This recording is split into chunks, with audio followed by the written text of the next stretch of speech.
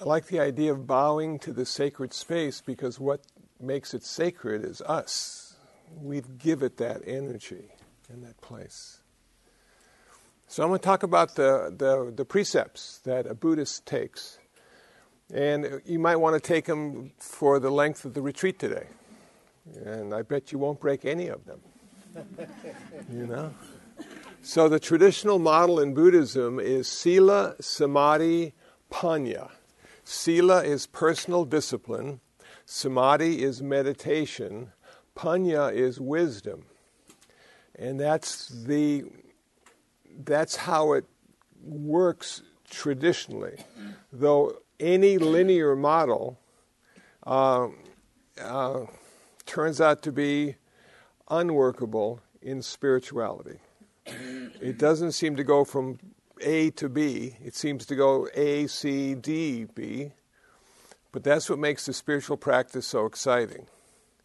So the 5 precepts of a Buddhist. When someone wants to become an official Buddhist, they take 5 precepts and 3 refuges. The 3 refuges are, I take refuge in the Buddha as a world teacher, someone who is wise and succeeded in ending his suffering. I take refuge in the Dharma. He left behind the map on how he did it. And I take refuge in the Sangha, the monks and nuns who are trying to emulate the Buddha's lifestyle. And that is the refuge we take when things in our life go wrong or out of whack. We reflect on the qualities of the Buddha. We read the Dharma and reflect on the Dharma. And we hang out with the monks and nuns who seem to have a pretty moderate lifestyle, which allows us to get back into balance and stay focused. But we also take the 5 precepts, which, unlike the commandments, is something we voluntarily take. And the only thing that happens when we break a precept is we suffer more rather than less. So that would be your reference point. How am I holding the precepts? Am I suffering more? Am I suffering less? The first precept is the one that's perhaps most important. I will practice not to take life. Now, the word practice is in there for a reason. The idea is that this is a practice I'm going to commit to. And I'm going to fail, and I'm not going to be 100%, but less things will die because of my practice. Now, it's a difficult practice, to say the least. It's fairly easy not to kill humans. You know, and that's where we start. Okay, today I'm not going to kill any humans, and I think I can make it through the whole day without taking anybody out. You know? So it sounds easy for us, but what happens if you find yourself in the military? What happens if you're a police officer who has a weapon of destruction that he carries with him all the time in service and duty to the community? How does he approach that? How does she approach that? It's difficult. So one of the things I suppose we need to do to fully hold that precept is not put ourselves in a situation that would encourage us to take life. To give you an example, I have a Facebook friend who has a farm on the East Coast. And he had a wonderful woolly steer, long hair, brown, big horns, amazing horns. And he also had another one that sort of reddish hair. And he was posting pictures of these 2 wonderful creatures. And then he had a picture of both of them waiting for transport. And one of the Facebook people said, "Where are they going?" And it didn't dawn on me until that moment that what a difficult situation that must be for farmers who feed and care and make a life as good as they can for this animal, knowing in the end it will be slaughtered and eaten. And that's how they maintain their farm. And I just had a certain sadness the whole day when I saw those two beautiful creatures waiting for transport. And I thought to myself, wow, it's not easy being a farmer, you know? And then I thought, well, it's not easy to be anything. We may not kill cows or chickens or pigs, but most of us probably kill mosquitoes and ants and cockroaches because they're in our place and they're not supposed to be there. Now, of course, they don't know they're not supposed to be there. And we, rather than telling them or catching them and taking them outside, we just kill them. It's the fastest way to solve that dilemma, death. So as you practice the Buddhist precept of not to take life, what you start to see is it's a real challenge, and it takes a lot of time. The other day I saw a spider crawling down a curtain in my room, and I went, oh man. So I got a container, I chased the spider, I caught the spider, I took him outside, and I thought, how many minutes or hours will it be till he gets back in my room? You know? And I'll have to do it again. But all the while I was catching to release, catch and release, I thought to myself, how precious his life is. Because what are the chances of that spider being in my room, and not only in my room, but on earth?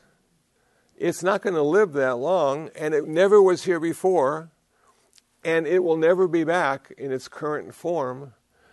And it is a miracle that it made it. And so all the while I'm catching it, I'm thinking about the miracle of life, myself included. All the centuries and eons that I wasn't here. And then one day in 1949, I showed up. And I thought to myself, wow, where was I before I was born? And apparently nowhere, according to most theories, but for a Buddhist, it's just one of the many lifetimes I have lived. And now I'm living it in this way, and next lifetime, I'm not sure. I'd like to be a heaven being for a while and take a rest and enjoy the bliss and rapture of karma, but who knows? And then I'll go through it again and again and again. And even if I commit suicide, I go through it again and again and again until finally I achieve nirvana and don't have to go through it again and again and again. And when you think about dying, you think that might be the end. But for a Buddhist, no, it's just another beginning, another chance to suffer. And every life I've lived, I have suffered. And thankfully, in this lifetime, I found the teachings of the Buddha, and I was assured that at some point, I would achieve nirvana because I had Buddha nature, which is my potential to achieve nirvana and end my suffering. But there's no time limit. It could be another 100,000 human lifetimes before I finally figure it out that I've always been there, and now I realize it, and now I don't have to suffer anymore. So in killing, we cause a lot of suffering. Now, I take care of feral cats, and we have, well, most of them, I must admit, most of them aren't feral. Most of them are abandoned. In my neighborhood, when somebody moves, they don't take their pets necessarily. They just leave the door open. And so somehow they find their way into the back of the meditation center, where they find food and friendship and other cats, and we have a little colony. And about midnight, the party begins. You know. So they really like it in our backyard. But I've been asked, you know, if a cat is really sick, should you euthanize him? Should you kill them? Or should you let them die a natural death? And this has been a dilemma for me because, you know, cats don't last long enough. They might last 10 years or 15 years, but in my whole lifetime, I've gone through a lot of cats and dogs. And I've seen some die really well, and I've seen some die in just horrible ways. And I don't know how to find out before they die which one it's going to be. I can't tell by looking at them how well they're going to die. So some of the cats I do get euthanized. I take them and then they're put to sleep, which I love that term, put to sleep because it makes me feel better. But I also see that I'm doing sort of the bodhisattva thing. If I put a cat to sleep that might suffer more rather than less when it's dying, that I am going to share in the karma of killing the cat. And hopefully I have enough good deeds and good speech and good thoughts to balance that out so I won't feel the full impact of taking a cat to be killed. And it's a fairly painless way to go.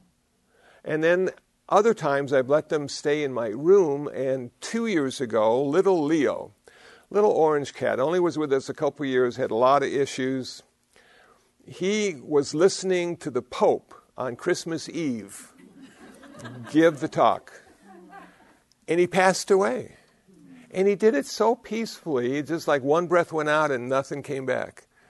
And there he just laid in front of the TV set with the Pope talking. I thought, you can't die any better than that. That's perfect. And then when the morning sun came up, I took him to the backyard and we buried him back in our little cat cemetery. And there he sits. He'll be with us forever in some form or another. So, can we not kill? Can we go through a day and not kill? No, we can't. We're not set up that way. We have to eat. All the stuff we eat was at one time alive. Vegetarians feel pretty proud of themselves because they're not killing animals. But have you ever heard a broccoli scream as you pull it out of the ground? It's horrendous. You know. So we have to kill in order to sustain our life, but the vegetarians are killing the lowest life forms they can in order to sustain their life. And the meat eaters are oftentimes doing that because they live in cold climates and need that kind of protein to survive. And we all have to make our own choice. As a Buddhist, we're not better because we're vegetarian. As a Buddhist, it's a necessity sometimes to be vegetarian. For instance, when Buddhism went from India to China. Now, at the time of the Buddha, he was a beggar, and all his monks were beggars. And they go from little village to village collecting food, and they would get the leftovers of the family's food, and they would eat that. And they couldn't show preference. They could not accept it. They had to accept it. And oftentimes the villagers would eat chicken and fish, and so the monks were eating chicken and fish. So the Buddha was not a vegetarian. But now Buddhism went to China. And they had a dilemma because they weren't going to be begging in China. It wasn't really cool to beg in China, so they built monasteries. They were going to live in the monasteries, and they were going to practice. And then people would go to the monasteries to hear the Dharma talks. But now they had to eat. And they figured out, well, which monk or nun is going to go kill the chickens for us so we can have lunch and ruin their karma? Well, they said, maybe we don't need to go kill chickens and pigs and cows. Maybe we don't even need to have them. We'll just be vegetable people, and we'll have gardens, and the monks and nuns will till the soil, and they'll collect the vegetables, and we'll be vegetarian. So Chinese Buddhism, Vietnamese Buddhism, vegetarian, you know? And when you go to a Thai temple or a Sri Lankan temple, they have a little meat thrown in there. And a Tibetan temple, they have some meat in there too. So, but they do it because they need to live so they can practice the Dharma, so they can find a way to end their suffering in this lifetime or the next. And so it's up to us to decide what do we want to do? Do we want to be vegetarians or do we want to be meat eaters? And maybe if you're not sure, maybe you could be a vegetarian a couple times a week and be a meat eater the rest of the week. And then as your practice deepens and you start to see the faces of the animal and that In-N-Out burger that you're eating, then you could go a little bit further. Maybe 3 or 4 days a week you're vegetarian and the rest of the time you're a meat eater. You know? And it's up to us. It's going to be for monks. Let me clarify for monks. If a monk hears the animal being killed for them, they can't eat that animal. So we're complicit then because we knew it was being killed for us. We heard the animal screaming, and then we ate the animal. And that would cause us to have bad karma rather than good karma. Do not kill. If you like to fish, big problem. What do? You know, you got a boat, you got a lure, you got a pole, you go out into the ocean, you go into a lake, it's a wonderful day, you get a 6-pack of beer, and all day long you're killing fish. Never had a better day. Well, they don't call it killing fish, they call it fishing. Another euphemism. And it's big business. And people like to kill fish, and people like to eat fish. But as a Buddhist monk, I can't go fishing anymore. I'm stuck, you know. I can eat fish if it's offered to me, as long as it wasn't killed specifically for me, you know. And I like fish. So sometimes when we take the first precept not to take life, it changes our life. It sets us off in a new direction. It allows us to rethink our place in the universe. Can we live in harmony with all sentient beings, you know? And can we support them and not have to kill them? And it's a big problem, and it takes a lot of work. And when you get down to that 100 ants on your counter, you'll know how good you're doing. You know? Second one, not to take what is not given. So first one is, I will practice not to take life. Second one, I will practice not to take what is not given, which can be translated into not stealing, but it's more than that. It's simply, if it's not offered to you, you can't even use it. And this is difficult, because if you go to Denny's and there's ketchup on the table, the dilemma begins. Should I ask the waitress if I can use it? Will she be kind enough to offer it to me so I can have it on my chili cheeseburger, you know? And so, again, a lot of rethinking goes into consumerism, ownership. Do we really own anything? We all get receipts, of course. Gives the illusion of ownership. But is it really ours? And if somebody takes something we think we own that we're just using because we have a receipt, do we get angry at them? Or do we let them use it now? Now it's their turn to use it. And then somebody else will steal it from them, and maybe it'll be the third person's time to use it. How about that car? Do you really own your car? Have you ever had your radio stolen right out of your car? I had that happen on my first brand new car. My cassette deck radio was taken out. And there was this big hole in my dashboard, and I was really disappointed. You know, how could somebody violate my property? And I asked the car in a large, strong voice, who owns you? And I listened carefully for a response. Silence. It didn't know I owned it. You know, I had the receipts, I had the registration, I had the insurance, but I didn't really have the ownership. It was only mine as long as I thought it was. But after that radio was stolen, I rethought the idea of ownership and realized I didn't even own myself. I looked in the mirror this morning and I said, if I owned me, I wouldn't look like this. So there you go, you know. If we can't own ourselves, what can we own? But people think they do, and if you take what they think they own, they will suffer. And not to take what is not given is a clue. It allows us to live in harmony with others who have a lot of stuff or who have a little stuff. But it's never our stuff. Number 3, I will practice not indulging in sexual misconduct. And lordy, lordy, lordy.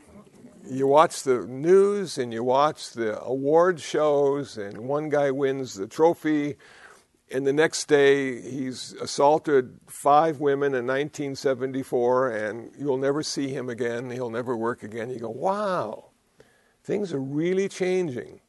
But what is sexual misconduct? You know, how do we know when we cross the line? Well, for a Buddhist, we have 4 lines not to cross. So it makes it a little easier for us to decide how well we're doing not indulging in sexual misconduct. Number 1, don't have sex with people who are married. Well, you know, all you got to watch is TMZ, one episode, and you go, geez, if they followed that rule, there'd be a lot more happiness in the world and a lot less suffering. But why would the Buddha have said that? I thought to myself, and then it became perfectly clear the Buddha was a husband, and he was a father, as Siddhartha.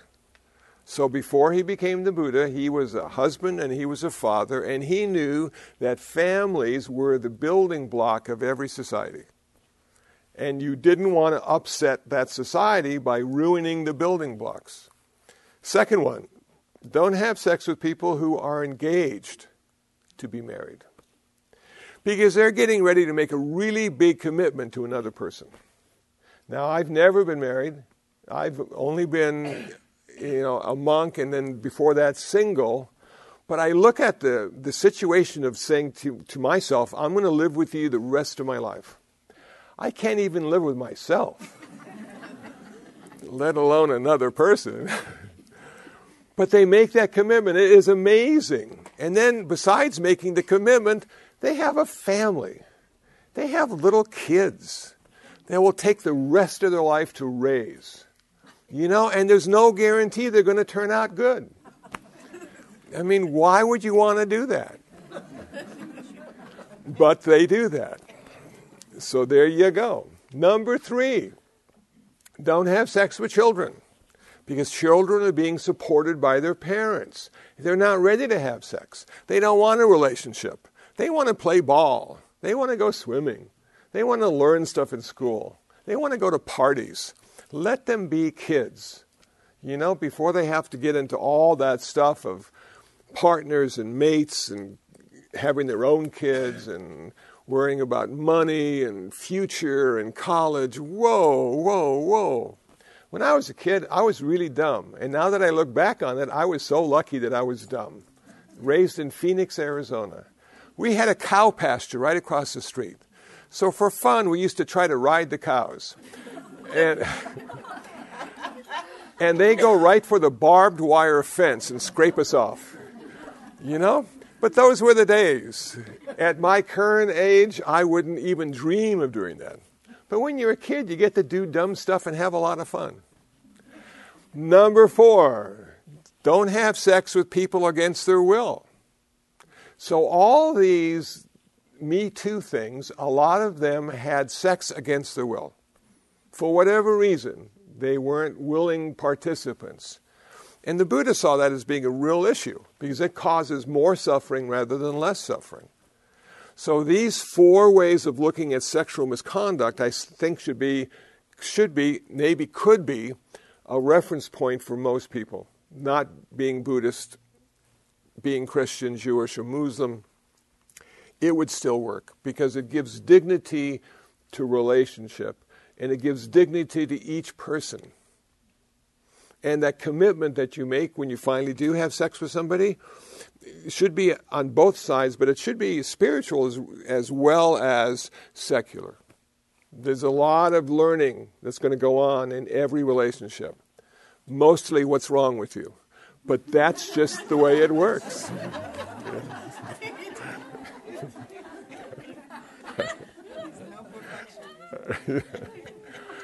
Number 4, don't speak unskillfully. I will practice not to speak unskillfully. 4 kinds of unskillful speech we should try to avoid. Number 1, false speech, malicious speech, harsh speech, gossip or idle chatter. Those 4 kinds of speech increase suffering rather than decrease suffering. Can we live a life of skillful speech? It is so difficult, because sometimes you speak before you think, even though we know that's impossible. We need to have an intention to speak before it happens, but sometimes I have said just really dumb and stupid things. And I look back at myself and I go, what was wrong? Well, what was wrong was I wasn't mindful of the moment and the situation. Because a lot of things I say are not in context with what's going on. So I might think of something like a quote I posted on Facebook, and I might just bring it up completely out of context, and then people look at me like, what's wrong with him? Is he close to enlightenment? No, he's not. He just needs to put the right words in the right situation. And in order to do that, I need to be present. I need to be fully engaged in the process of communication. And I shouldn't try to be clever, and I shouldn't try to be humorous out of context because it's often misunderstood. And the other day I was talking to my sister. And you know, she's a wonderful person, and she was driving from Phoenix to LA, back to Phoenix, and she was going 103 miles an hour. And they caught her on the 10 in Arizona. Well, they just started waiting there like frogs on a rock for somebody to drive by quickly. So I said to my sister, "You're really stupid." Man, that was the wrong thing to say. You know. Because at a certain age, when you do stuff like that, you're not ignorant, you're just sort of stupid, or you're not paying attention, or you think you can get away with it, and that's when they get you. So I tried to backstep out of that comment. Impossible. Once it leaves your mouth, it's there forever. So I'm giving her my old Kindle, trying to make up to her for my indiscretion. Number 5, I will practice not to consume intoxicants. Wow. You know how hard it's getting in California not to consume intoxicants? Because now we have more intoxicants available to us. We didn't have that before.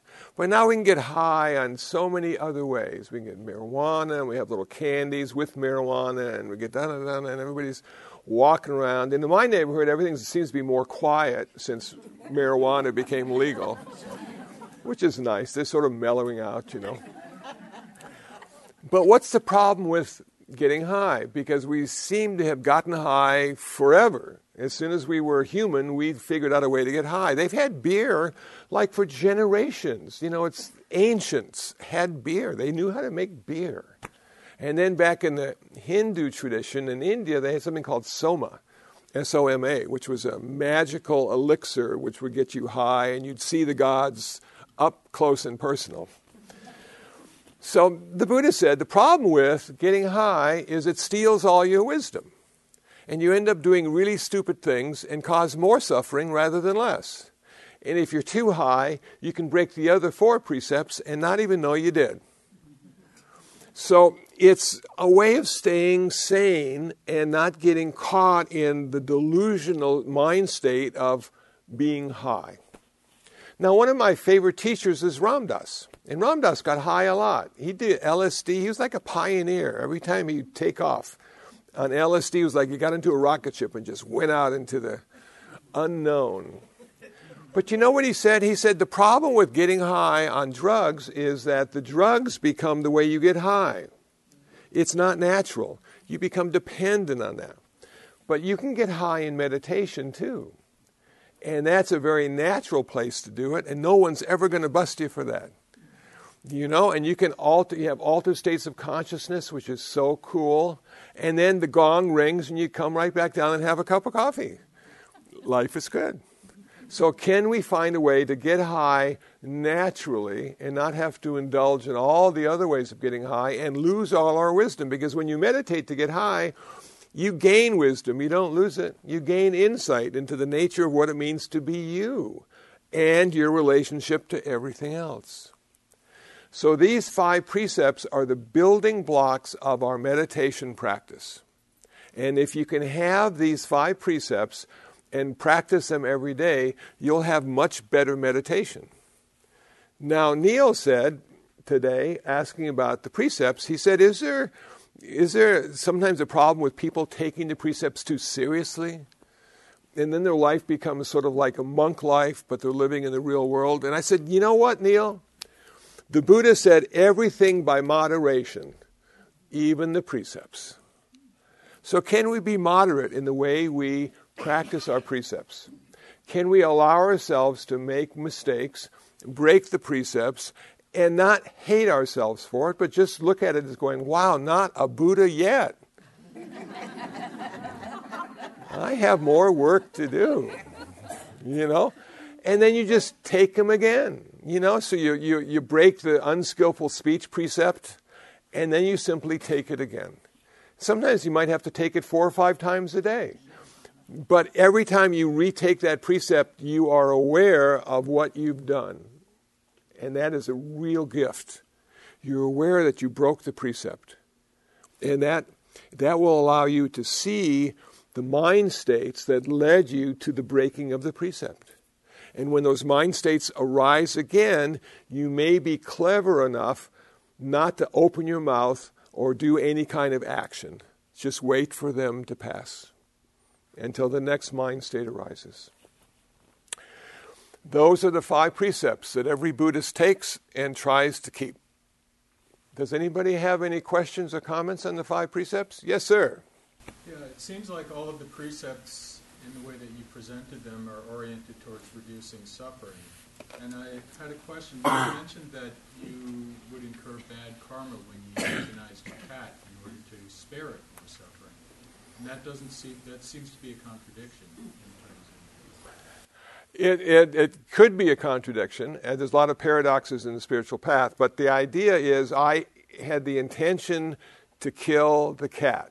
Even if I had a good reason to kill the cat, I was still breaking the first precept.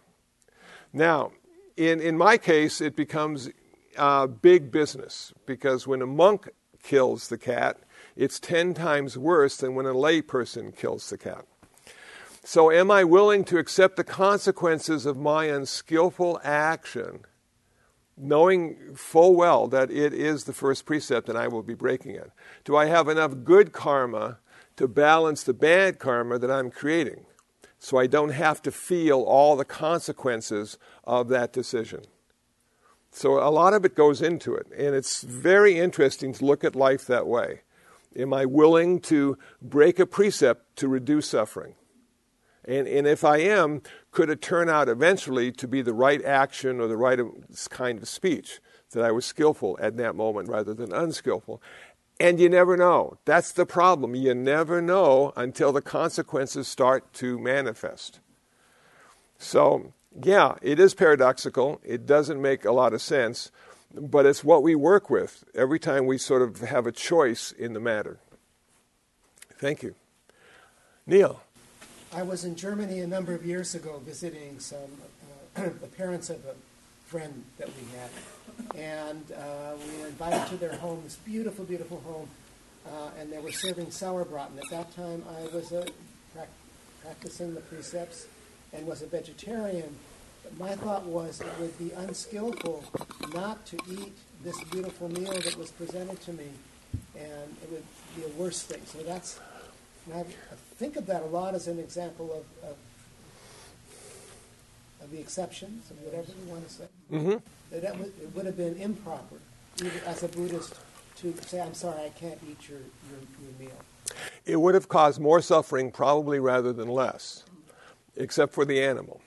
But there's a story of in Australia of a person who was a vegetarian who became a Theravada monk in Australia. And now his first meal had meat. And he had chosen to be a monk. He had chosen to follow the precepts. And in the Theravada tradition, you're a meat eater. And he had a big dilemma that he needed to work out. He had a lot of issues. He did eat the meat in the meal, and he continues to eat meat today. But in his heart, he's still a vegetarian.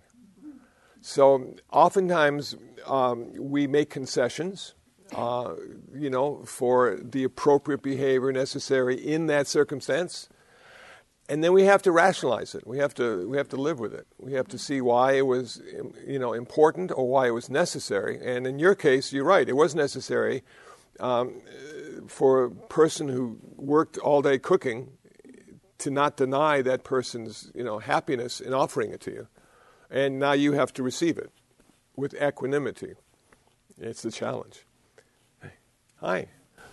Could you say something more about the 5th precept about taking intoxicants, not only physical ones, but also from your society, your magazines, your television? Yeah, in the traditional sense, it's simply drugs, alcohol or drugs. But Thich Nhat Hanh sort of, caffeine, chocolate, anything that sort of gets you attached and creates desire to replicate that action again and again and again can be an intoxicant. And the mind can be intoxicated by TV or movies or magazines or books, and it's a wonderful way to live many lives while you sit in your apartment. All those books. It's perfect. So what do you do? Well, the thing is the attachment and the desire. Drugs, alcohol causes us to be attached, have desire, and repeat again and again and again. Doesn't seem to encourage us to be less, but always consume more. So can we look at our life and see where we're attached? What pushes our buttons? Can I be moderate? Not do I have to deny it forever, but can I be moderate in my consumption? Can I, instead of having a 6-pack of beer a week, can I have 3 beers a week? That would be a better Buddhist by having only 3 rather than 6. Can I change the 5th precept to read, I will practice not to consume intoxicants, to I will practice not to become intoxicated. That will allow me to be in social situations, have a glass of wine, and be just like everybody else. Instead of standing apart, having that glass of water, and people now start running through their head, what's wrong with her or him? What's he trying to prove? Doesn't he want to be part? So sometimes it's more skillful to have 1 beer than it is to have no beers, depending on the social situation you find yourself in. That will not generally lead to intoxication. And you can continue to be normal as viewed by others, And so for the monk, I did a wedding one time, and I was holding a wine glass with 7-Up. And I thought to myself, oh man, because they started taking pictures and people are going to say the monk is drinking. And that's not good. And so I said to myself, okay, I put the wine glass down with the 7-Up and I got a Coke can. And holding the Coke can. And the guy behind the bar said, you want me to put some beer in there for you? I said, no thanks, Coke is good. But you find yourself in certain situations where you either do or don't for sure. And now how can I, be visible to the world as not consuming intoxicants?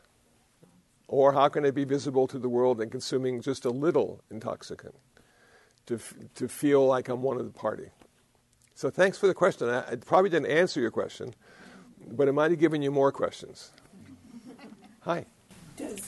Does karmic reaction always manifest in the life you're living, or could it manifest in a future life? Yeah, that's really good. It doesn't always manifest in this lifetime, because we find that really terrible people may have good lives and die a wonderful death. And you say, but all those things they did, it didn't work out. But maybe 2 lifetimes down the line, they're going to have a terrible life because of all the things they did now. So when we're thinking of karma and the results of karma, we have to think of, am I skillful or unskillful? Am I willing to accept the results of my karma? Karma is what we think, what we say, what we do. The reaction, the consequence of thinking, speaking, and acting is called vipaka, V-I-P-A-K-A, in early Buddhism. So it's cause and consequence. I'm aware of the cause. I'm aware of the consequence. Am I willing to accept it? Can I change it? If I do something unskillful because I misunderstood something, karma is not going to forgive me. It has no ears to hear my pleas. So what I need to do is start doing a lot of good things to balance the consequences that may manifest in this lifetime.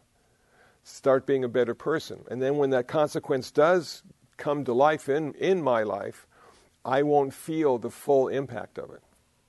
So it's an interesting way to look at your life. I'm in charge. I suffer because of the choices I make. Sometimes I'm deluded or ignorant and can't make the right choice.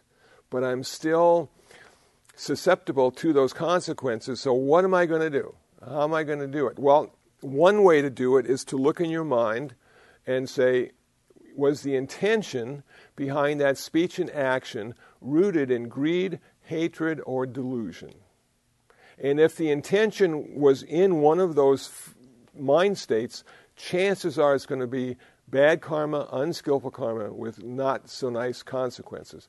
But on the other hand, if my intention is rooted in compassion, generosity, and wisdom, then chances are pretty good that what I think and say and do will turn out to be better rather than worse and have less suffering rather than more suffering. So this meditation that we're going to be doing today is a way of being able to watch our minds, see those mind states arise, and figure out which ones to act on and which ones not to act on, realizing that all mind states are simply temporary and eventually will go away. There you go. More than you wanted. Okay. Yes. Hi. Not to bring in other sector of religion, not spirituality, but Christians that even dealing with relationship and sexuality is like if you think it, you already quote unquote violated, sinned. Even you're thinking it, not acting the action. That's right. Jimmy Carter said that. Yeah. How's that? I remember that. How does that work in Buddhism? Okay, well, it's not quite the same in Buddhism. So we have 3 levels of karma. We have intention. We have action. Okay, intention, speech, and action. So we have intention, speech, and action. Intention would be the thoughts. If that negative thought stops at the thought and doesn't manifest in the speech and action, that's the least amount of consequence. Something might happen. Maybe you hurt yourself, not paying attention, blah, blah, blah. When that intention turns into speech, that's a greater consequence. And when it turns into action, it's the greatest consequence of all. So our job as meditators is to keep it at the intention level, to keep it at the mind level. And if it's not skillful, don't manifest speech and action. But in order to do that, you have to be aware of your mind. And that's difficult 24/7. Because the mind is everywhere, all over the place, all the time. So if you have a bad thought, keep it to yourself. There you go. Yes? And now at the other end, you can do everything perfectly, like to bring up the New Testament. The Pharisees in the New Testament, they did everything, they dot every I, but yet they had no love in their heart. Yeah. So then we got to watch just by doing perfect action. Yeah, I like that. I have a real issue with love. I don't like to use the word at all. And when I'm posting my quotes, if it has the word love in it, I do not use the word, or I change the word, which probably makes the quote person feel uncomfortable.